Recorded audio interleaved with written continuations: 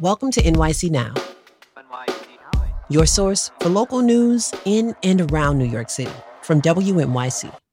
It's Tuesday, February 27th. Here's the Midday News from Lance Lucky. New Jersey Representative Andy Kim is seeking an injunction to stop New Jersey primary ballots from using what's called the county line, which groups candidates together if the local party endorses them. WNYC's Nancy Solomon reports Kim filed the lawsuit yesterday. Kim is in a tight Democratic primary fight with First Lady Tammy Murphy for a U.S. Senate seat. The governor's wife has received support from many of the party bosses, and Kim says they're blocking him from competing fairly. This is the worst that I've seen it in terms of, the First Lady weaponizing the county line and weaponizing this process to advantage her. Kim is asking a federal judge to require every county clerk in New Jersey to place all Senate candidates together, the way every other state lays out its ballot. 51 degrees, showers becoming very likely this evening and overnight. Stay close. There's more after the break. What should I play? I haven't even tried this piano yet. Why don't we play a little bit of a piece that I think you might know?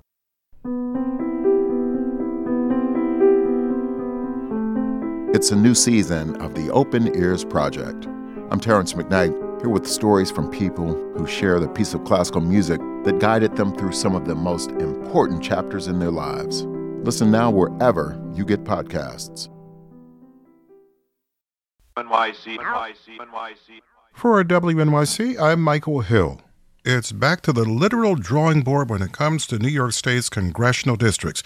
A bipartisan commission had drawn up a new set of districts, but Democratic state lawmakers rejected them yesterday. Now those same lawmakers introduced new districts overnight, and they could be in place by the end of this week. Joining us to explain it all is WNYC's Albany reporter, Jon Campbell. Jon, before we get to the new news, briefly remind us, how did we get here? Yeah, New York is split up into 26 congressional districts. Each one of them has their own representative in Washington, and these districts, they're made up of towns, cities, villages with similar characteristics, or neighborhoods if we're talking about New York City.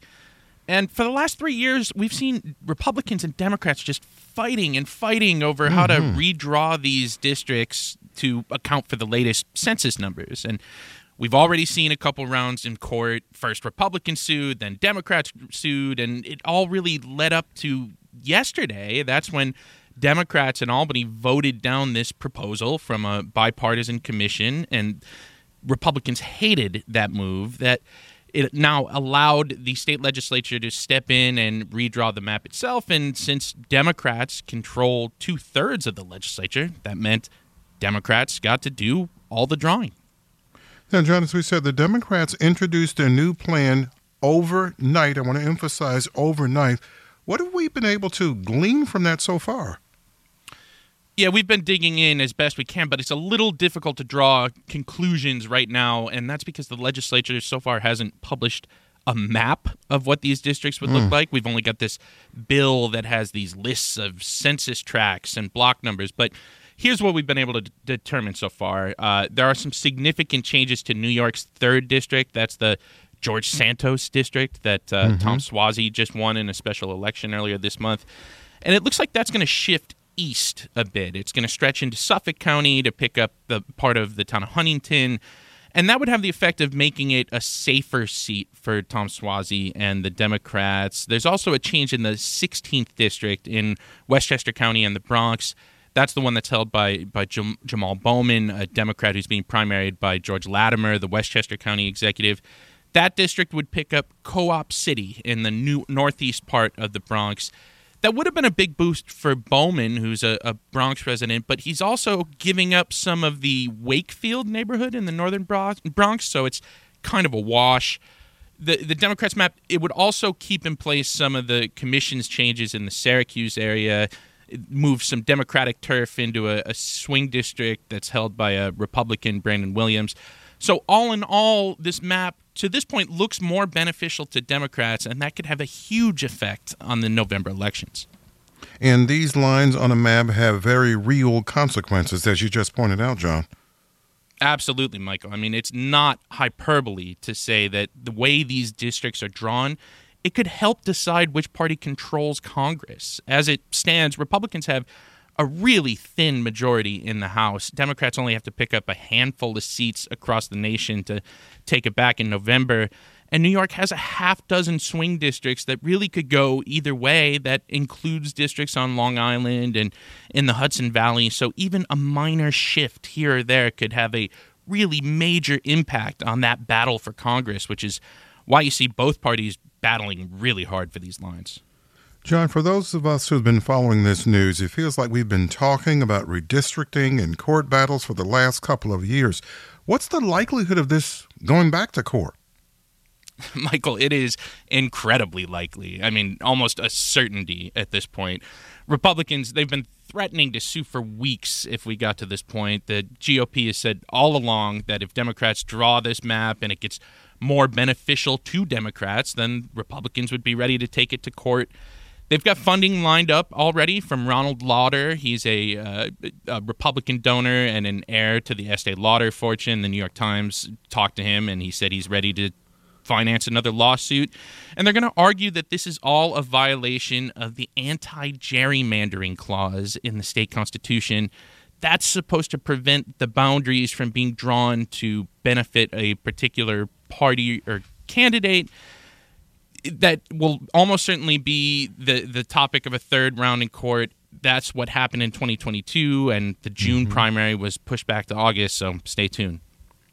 How do we get beyond this gerrymandering back and forth, John? Is there any framework for a less politically driven process, either here in New York or any place else in the country?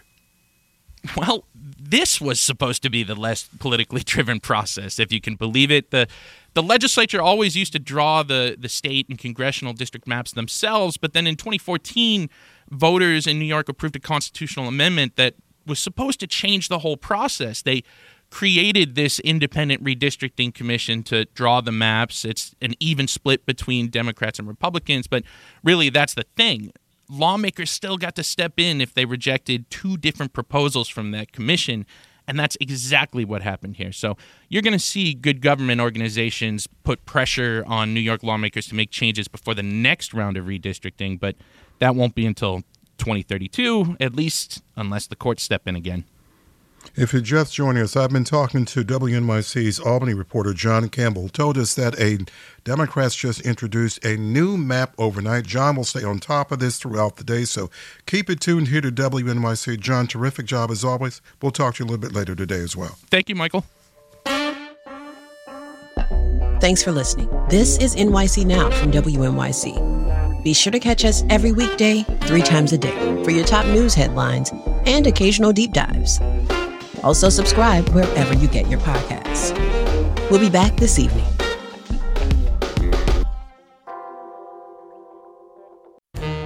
There's a lot going on right now. Mounting economic inequality, threats to democracy, environmental disaster, the sour stench of chaos in the air. I'm Brooke Gladstone, host of WNYC's On the Media. Want to understand the reasons and the meanings of the narratives that led us here, and maybe how to head them off at the pass? That's On the Media's specialty. Take a listen wherever you get your podcasts.